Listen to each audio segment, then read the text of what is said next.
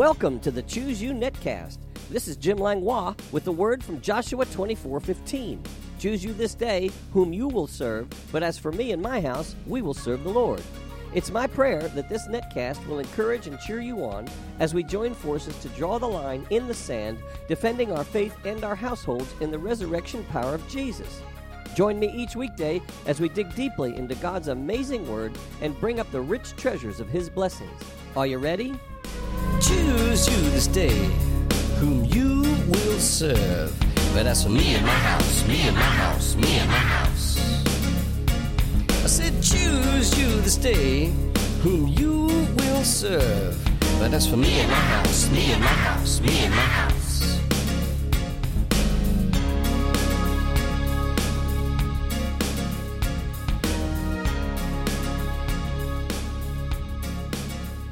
Good morning, Net World, and thank you for tuning in. And we're continuing with the 8 basic events of the end times. Let me read you Revelation 22:5 in the Amplified Version. It says, "And there shall be no more night.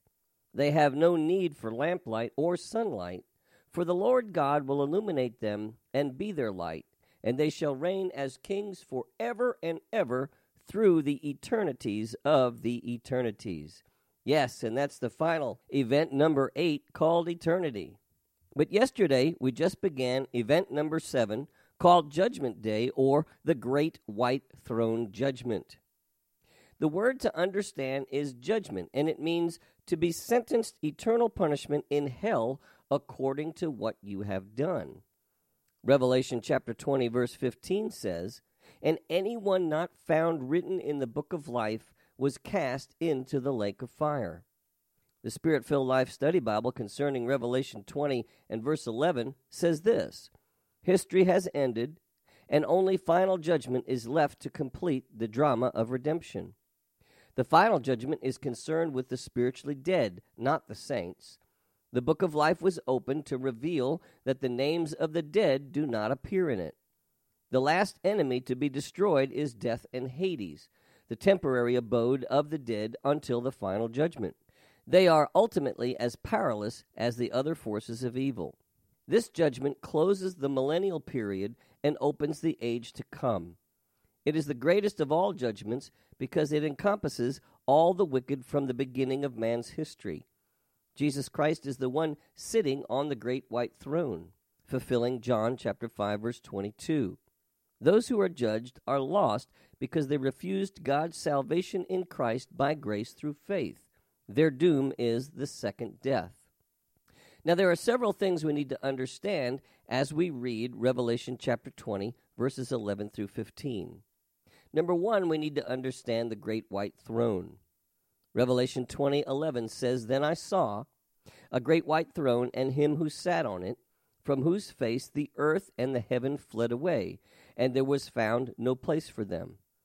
The King James Version Bible Commentary writes, "This is the judgment of the wicked dead, distinct from all the previous ones just considered.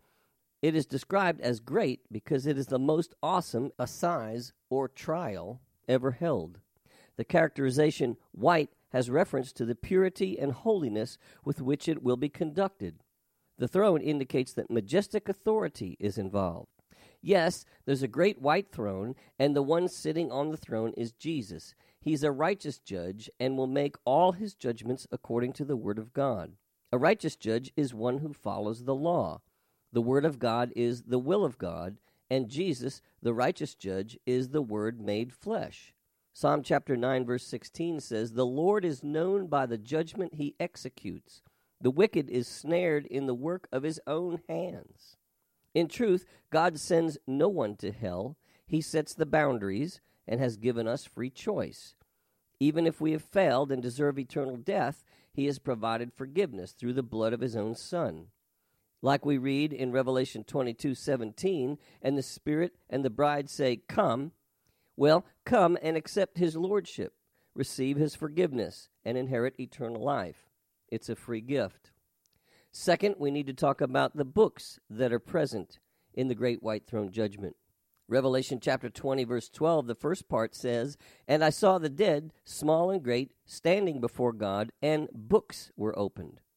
These books, plural, contain the records of all the spiritually dead, or those who did not receive Christ as their Savior, and their sins, their works of unrighteousness, that they have committed in life. The spiritually dead, not us, are brought before the Lord. Third, there's a book of life. Revelation 20, verse 12, the second half says, "And another book was opened, which is the book of life."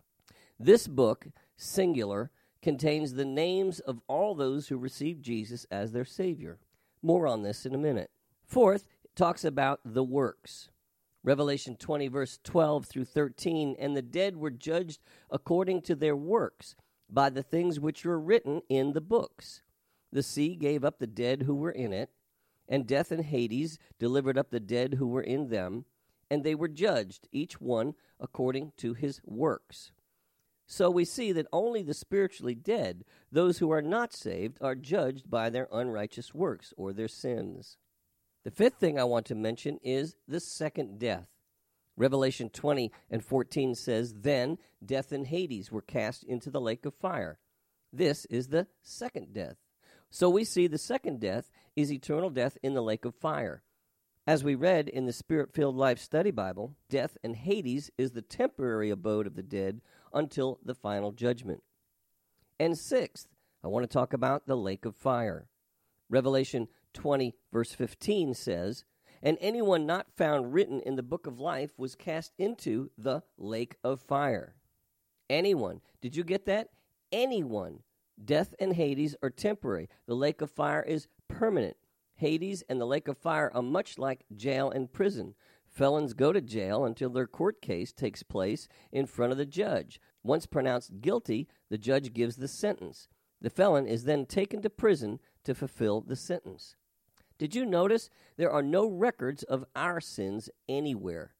That's because Isaiah 43:25 says, "I, even I, am he who blots out your transgressions for my own sake, and I will not remember your sins." So don't get fearful. Don't let your emotions get dark and gloomy. The great white throne judgment is only for those who are not saved. It is only for those whose name is not in the book of life. Notice at the great white throne judgment, there is no mention of us. Where are we? Well, I personally believe we're there. I believe we are watching the judgment taking place. Maybe we're behind the throne or around the throne. I'm not sure. We do not need to see our names in the book of life. Why? Because by this time, we have had our resurrected bodies and been with the Lord for at least 1,007 years. 7 years in heaven and 1,000 years on earth.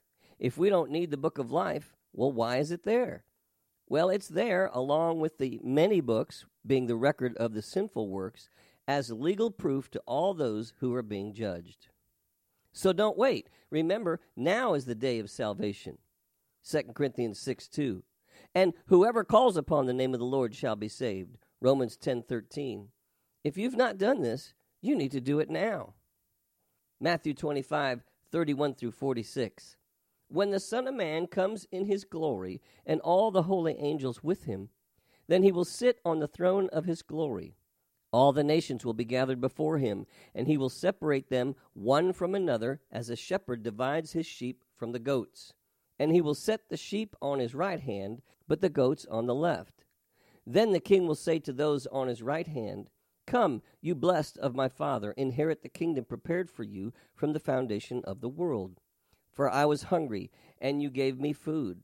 I was thirsty, and you gave me drink. I was a stranger, and you took me in.